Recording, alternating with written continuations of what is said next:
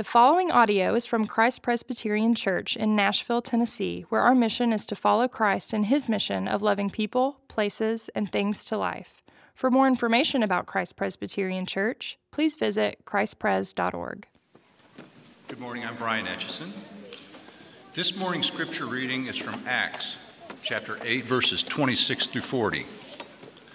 Now an angel of the Lord said to Philip, "Rise and go toward the south, toward the road that goes down from Jerusalem to Gaza.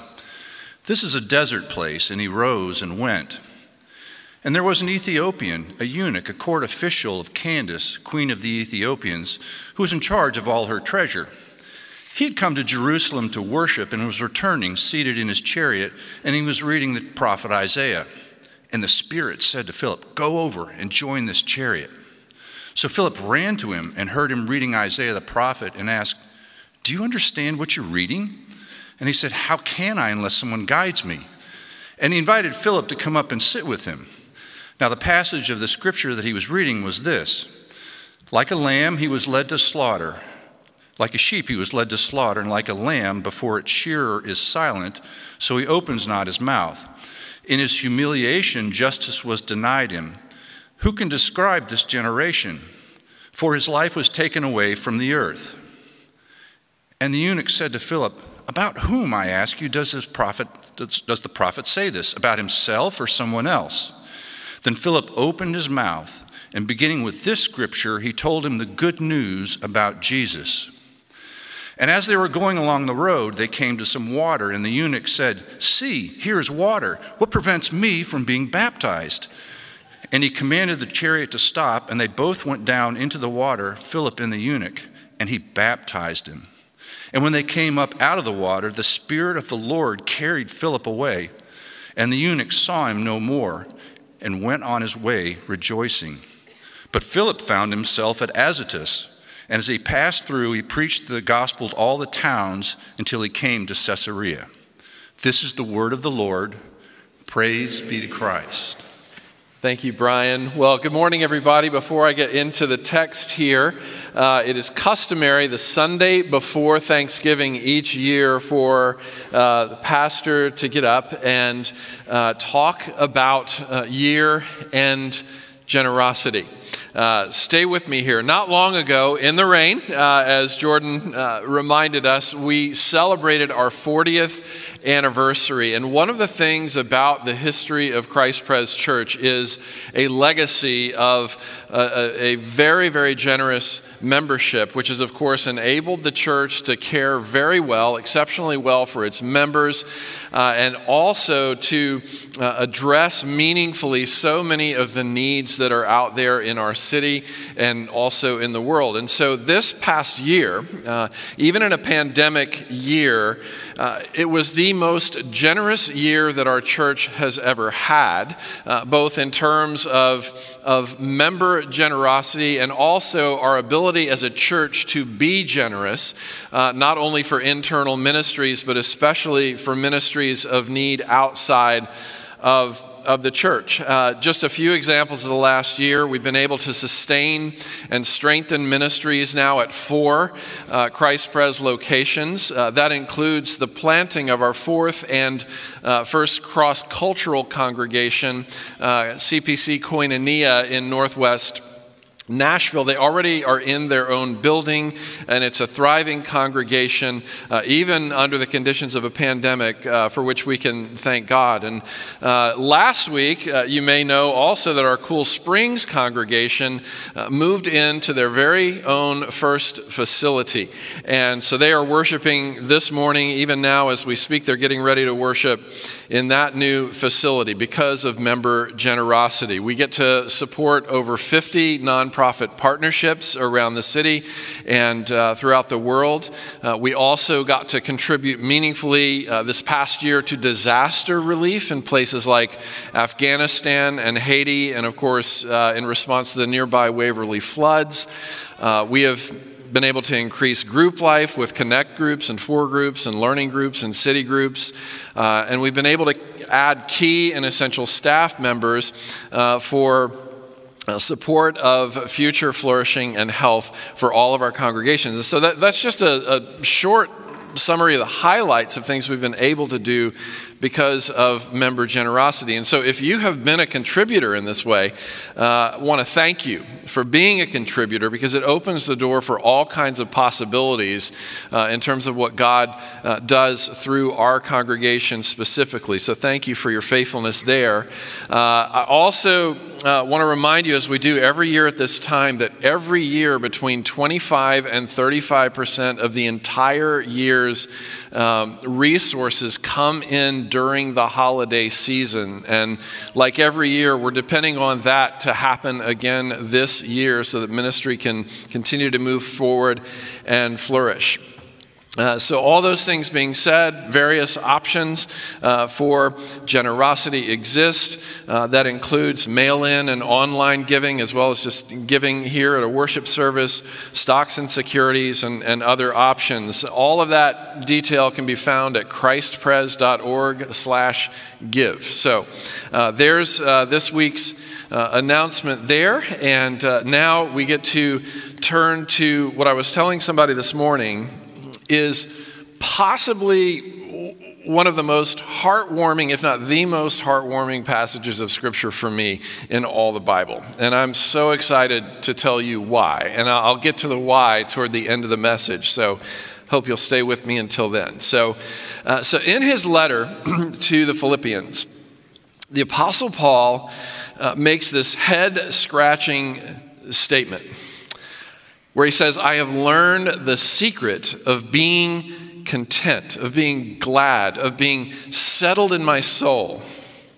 when things are going terribly.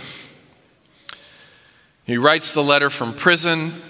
He's also somebody who regularly faces things like hunger and thirst, loneliness, violence, constant death threats, and yet in those conditions he has learned, he says, the secret of being content.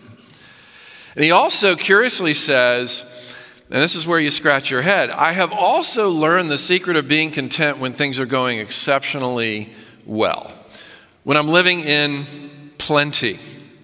Now, implied in that second statement is this: if we have everything that the world can offer to us, good looks, abundant resources, great networks, happy jet-setting life, it does not guarantee that we will be happy. It offers no guarantee. The good life, as we understand it, offers no guarantee. And what better way to start a sermon than an insightful quote from Brad Pitt? Brad Pitt, in an interview with Rolling Stone magazine, said this: all of these things are supposed to seem important to us, the car, the condo, our versions of success. But if that's the case, why is the general feeling out there reflecting more impotence and isolation and desperation and loneliness? We've got to find something else. We are heading for a dead end, a numbing of the soul, a complete atrophy of the spiritual being. I am the guy who's got everything. But I'm telling you, once you get everything, then you're just left with yourself. It doesn't help you sleep any better. Today, we have a Brad Pitt type in front of us. He's a man from Africa, and he's a portrait of what you could call worldly success. And he's also a very unsettled man in his soul. He's looking for answers that he hasn't found yet. And so I'd like to talk about the experience of this Ethiopian eunuch and how our stories might fit into stories like his under three headings. First of all, a prosperous man who's searching for answers. That's the eunuch.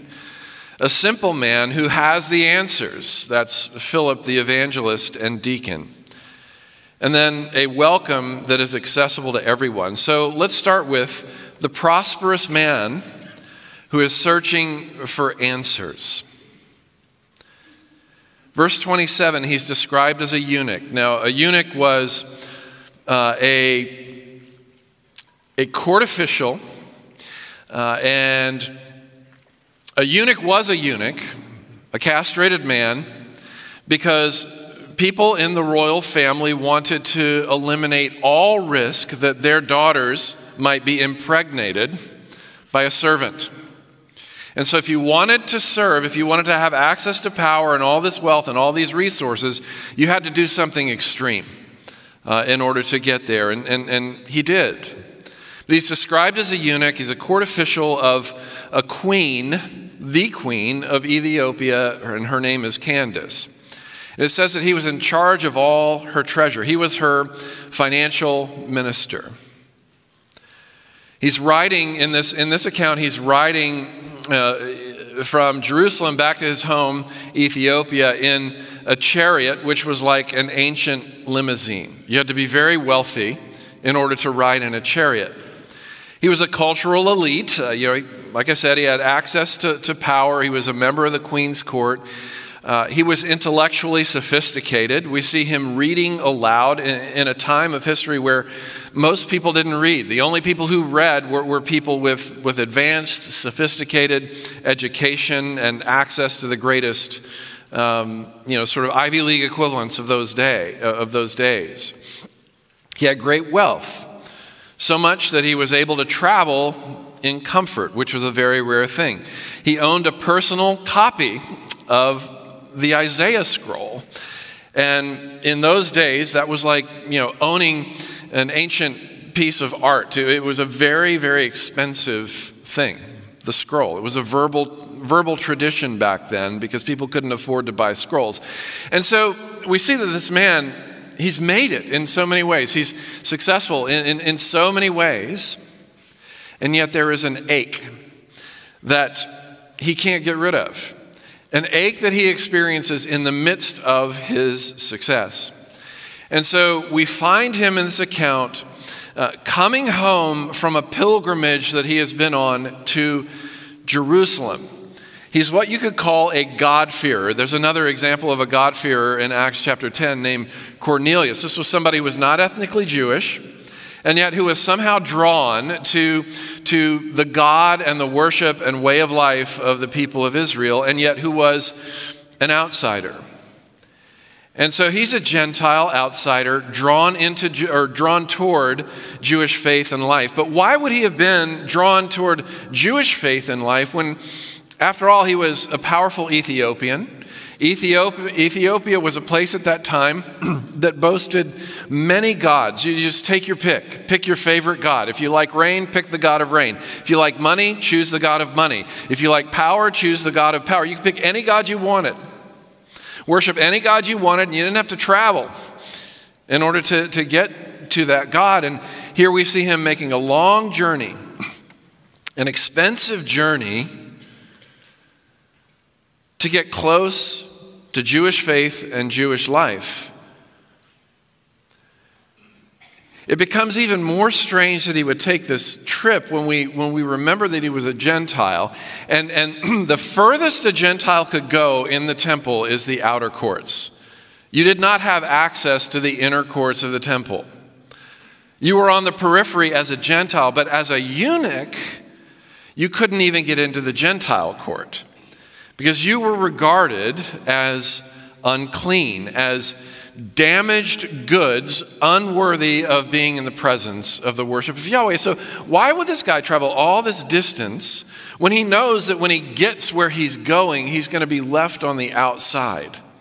All he'll be able to experience is the echo of other people entering in to what his heart longs for but cannot have. Why would he do this? It's so striking that this man who was regarded as a winner in his own homeland would rather be a loser among the Jews if it meant that he could possibly find an answer to his ache. Now, the Ethiopian eunuch is by no means the first or the only person in the Bible who is successful and lost. The writer of Ecclesiastes, he's got all the fame, all the fortune, all of the libido gratification, all of the luxury that a person could ask for. And his conclusion about his own life is that it's all vapor.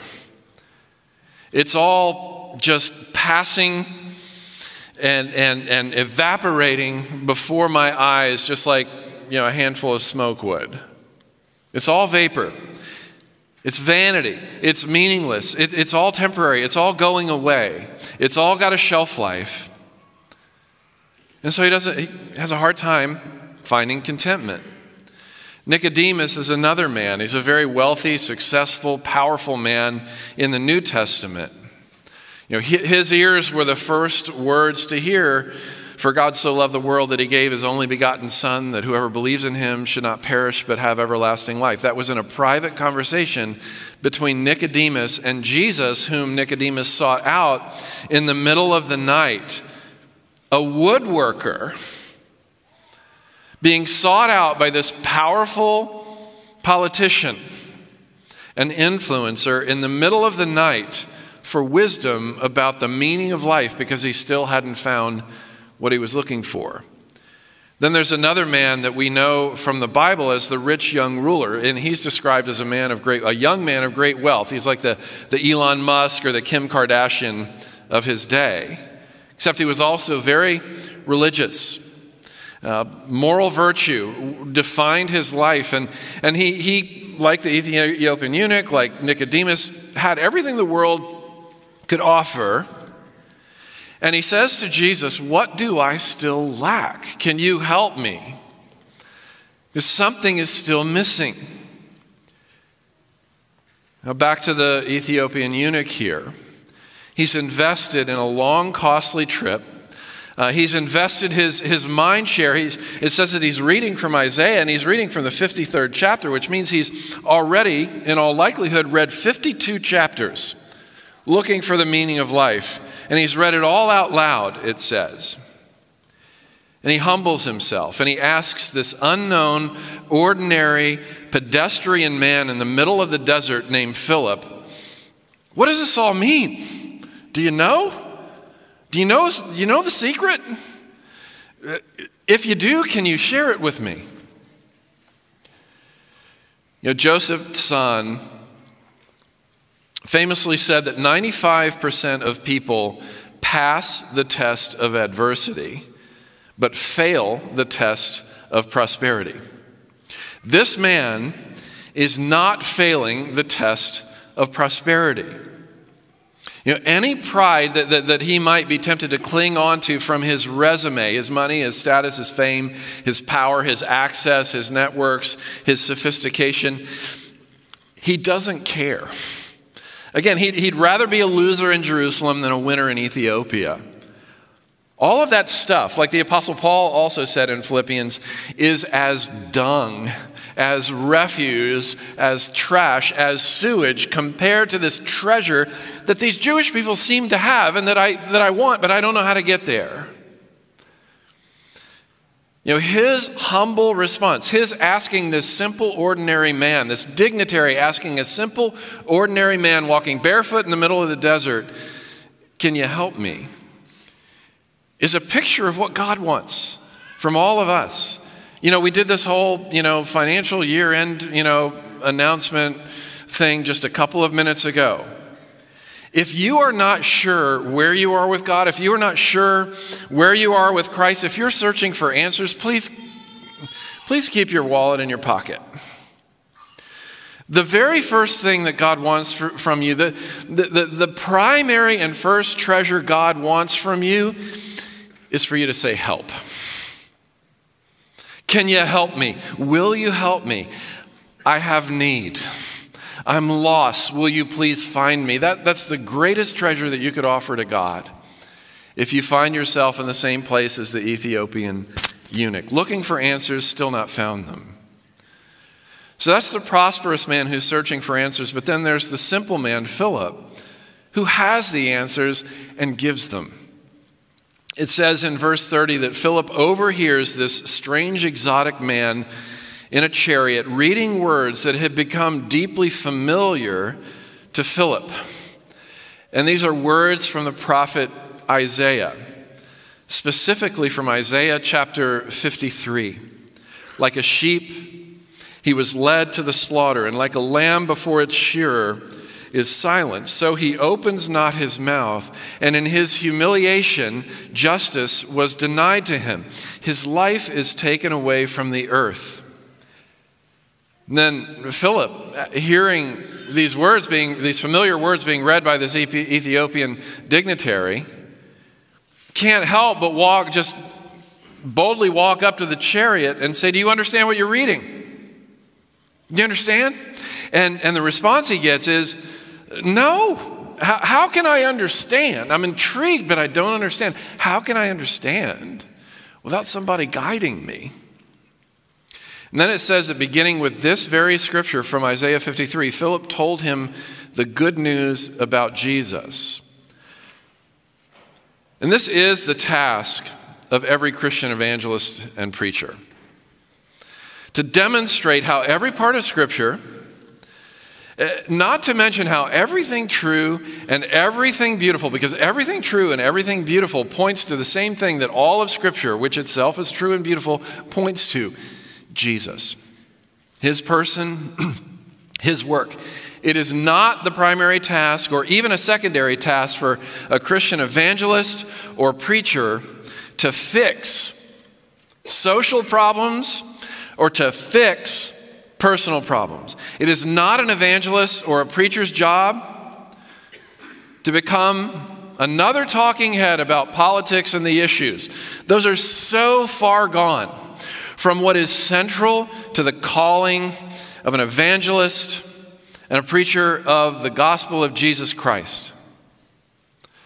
We are here to point people to a person, not to fix things. Because only Christ can fix things.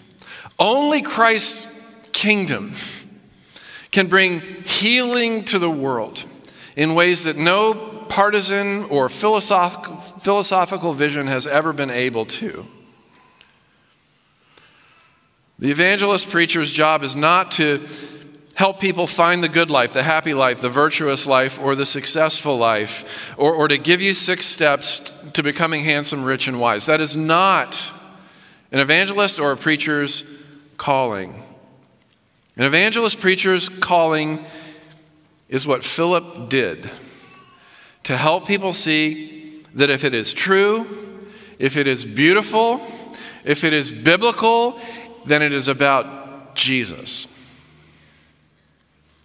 And when you show up in Jesus' name as opposed to showing up in your own name, several things happen. We see them all in Philip. First, there's a confidence that emerges when you're coming in Jesus' name, and you know you're coming in Jesus' name. He approaches, initiates with, and teaches an exotic, powerful, wealthy dignitary who is, for the most part, inaccessible to people outside of the queen's court. And this man, barefoot in the desert, doesn't care about that stuff. Yeah, I remember when we went to New York City, it was wonderful, and it was so intimidating. And I sat down with my mentor, and I said, "Look, I don't know if I'm cut out for New York City. I couldn't get into Harvard or Princeton or Dartmouth or Columbia, let alone have anything to say to these brilliant people here. What do you think of that?" And he said to me, "Well, I've been here for decades now. Before I got here, I was a professor at a small seminary and a pastor at a small rural church. And over the course of time, I have found that I actually have a treasure that people more powerful, more wealthy, and more wise than me need. And so, young man who couldn't get into any of these universities if he had tried, recognize that you, as the Bible says, have a treasure inside this jar of clay that you are that can benefit people who are looking for answers. You know, this confidence that Philip and my mentor took into their ministries is a kind of Christian contentment that breathes non-competitiveness. Nobody's comparing their hat size to the person next to them. Everybody is regarding other people as equals and themselves as equals to everybody else. Because the gospel, and this is what drove Philip, because Jesus, the gospel, those two words are interchangeable. According to the gospel, according to Jesus, all people are so damaged that they are helpless and hopeless without Christ and without what Christ came to bring. And in addition to being so helpless and hopeless and damaged, all people are so valuable that Jesus was energized by the prospect of giving up everything in order to provide what we need in our damaged, helpless, hopeless estate. So valuable that he endured what is written in Isaiah 53, that he was despised and rejected by men. That the punishment that brought us peace with God was laid upon him. We were so valuable, he was willing to endure that. That should give us confidence that we cannot find from wealth and power and access and reputation, all of which can be lost in a heartbeat. Philip and anyone in Christ can say, I am nobody's inferior because I am a treasure bearer with a greater treasure even than a man in a chariot could ever boast. And I am nobody's superior. I am, as Steve Brown likes to say, a beggar who has the privilege of telling other beggars where the bread is. Confidence, also kindness. There's this demonstrable warmth here in the way that Philip treats this Ethiopian man.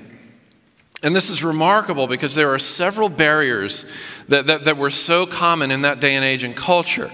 There was an ethnic barrier. Philip is Greek. This other man is African. There were cultural barriers. Philip was Greek, and this man was again from Ethiopia. Philip had a lighter brown skin in all likelihood. This man had a dark brown skin in all likelihood.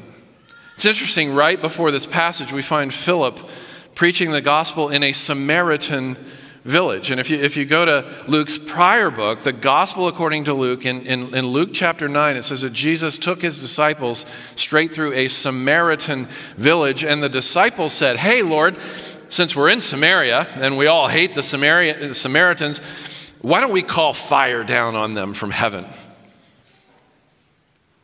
Let's show him who's boss. Let's show him who's king of the world. And it says that Jesus rebuked his disciples, and possibly from memory of what Jesus had done, rebuking his disciples for their us against them posture,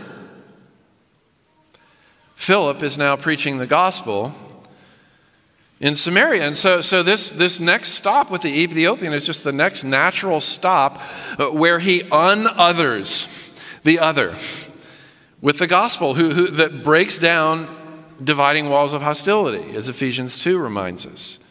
There were also sexual barriers. Of course, the Jews at the time would ban eunuchs from fellowship, as I've already explained. But Greeks like Philip were accustomed to mocking eunuchs, calling them half men. Could you imagine the self-consciousness that this eunuch, must have had in a conversation with a Greek man in light of that. And yet Philip is kind to him. He disarms any of those fears. And then there's this spirit of welcome. The eunuch asks Philip humbly, "Here is water. What prevents me from being baptized? Is there anything that prevents me from being baptized?" And it says that Philip goes down in the water with the man. And he had to touch him in order to do this. Somebody who was regarded as ceremonially unclean by the Old Testament worshipers. It says that he goes down in the water with the man and baptizes him. And then it says the Spirit of the Lord takes Philip away, and the eunuch is left alone with his chariot and the scroll from Isaiah. What happens next? A welcome that is accessible to anyone. That's what happens. This newly baptized man, he doesn't see Philip anymore. It says he goes on his way, heads back toward his hometown. Now, during the baptisms a moment ago, Pastor Todd said, God is a family God, which to a man like this would be such a wounding statement, would land as such a wounding statement because he had no family. And yet, what would he read if he picked back up the Isaiah scroll? Remember, he's in chapter 53 when Philip shows up. If he picks it up, there's still a long journey home, and keeps reading, he will get to Isaiah chapter 56, which is a couple more chapters to the right. And if he keeps reading, this is what he will read. Let no foreigner who has bound himself to the Lord say, the Lord will surely exclude me from his people. And let no eunuch complain, I am only a dry tree. For this is what the Lord says. I have chills right now from my toes to my head. This is what the Lord says. This is why this passage is the most precious passage in all the Bible to me. This is what the Lord says. I will give them, the foreigners and the eunuchs, I will give them an everlasting name, children, posterity, a generation to generation. I will give them an everlasting name that will not be cut off. Does that not take your breath away? If it does not take your breath away, you are not aware of how damaged you are. This is a glorious word for damaged people who feel like outsiders. Don't you dare say you're on the outside. Don't you dare say that you will be cut off. The word of the Lord, thanks be to God. This is what this means for damaged people. The only things that can keep you from Jesus, the only thing that can keep you from the promises of Isaiah 53 and the promises of Isaiah 56 are two things. Either your pride, you won't be helped. You won't be helped. You won't engage somebody that the world says is less than you. Even if they have a treasure, you won't be helped because your position and your status and your good name are above all these things. Your pride will keep you from what you need the most. But the other thing that will keep you, if you're not among the prideful who won't be helped, is your self-contempt because you think you can't be helped. These are the only things that will keep you from what Philip and the Lord gave to the eunuch freely. Pride and self-contempt. Jesus Christ himself became a dry tree. He had no wife. He had no children. He had no immediate family of his own except his mother and his father. He was excluded. He was cut off. He was cast out. He was regarded as unclean. Why? So that every damaged sinner, every damaged sufferer, every damaged outsider could be brought inside, not only into the foyer, but to the table, which is where the Lord brings us now.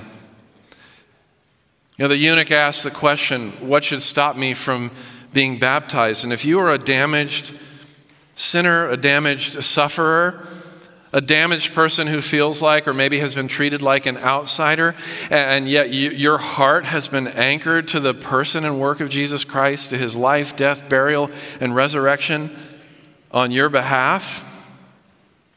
Another question that you could ask is, what should stop me from taking a seat at the Lord's table? And the answer would be the same answer that Philip gave to the eunuch. Absolutely nothing should stop you. Will you pray with me?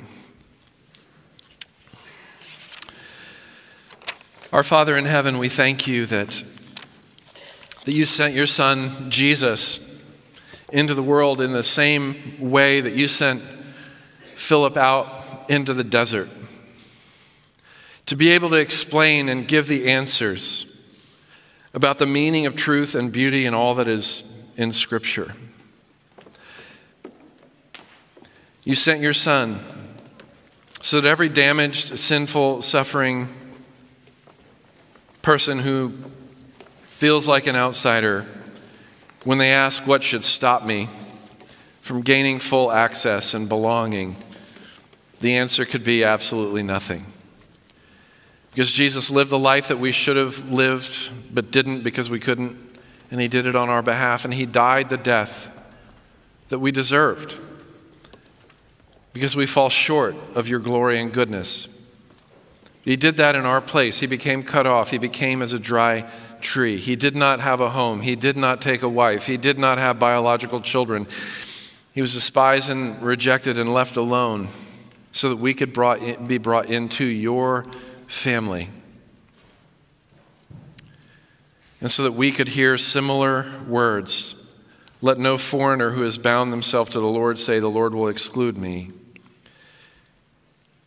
And let no cut-off person complain, I'm only a dry tree. For this is what the Lord says, I will give you an everlasting name, and your name will not be cut off. For this we thank you, Lord, as you invite us to your table. In Jesus' name we pray. Amen.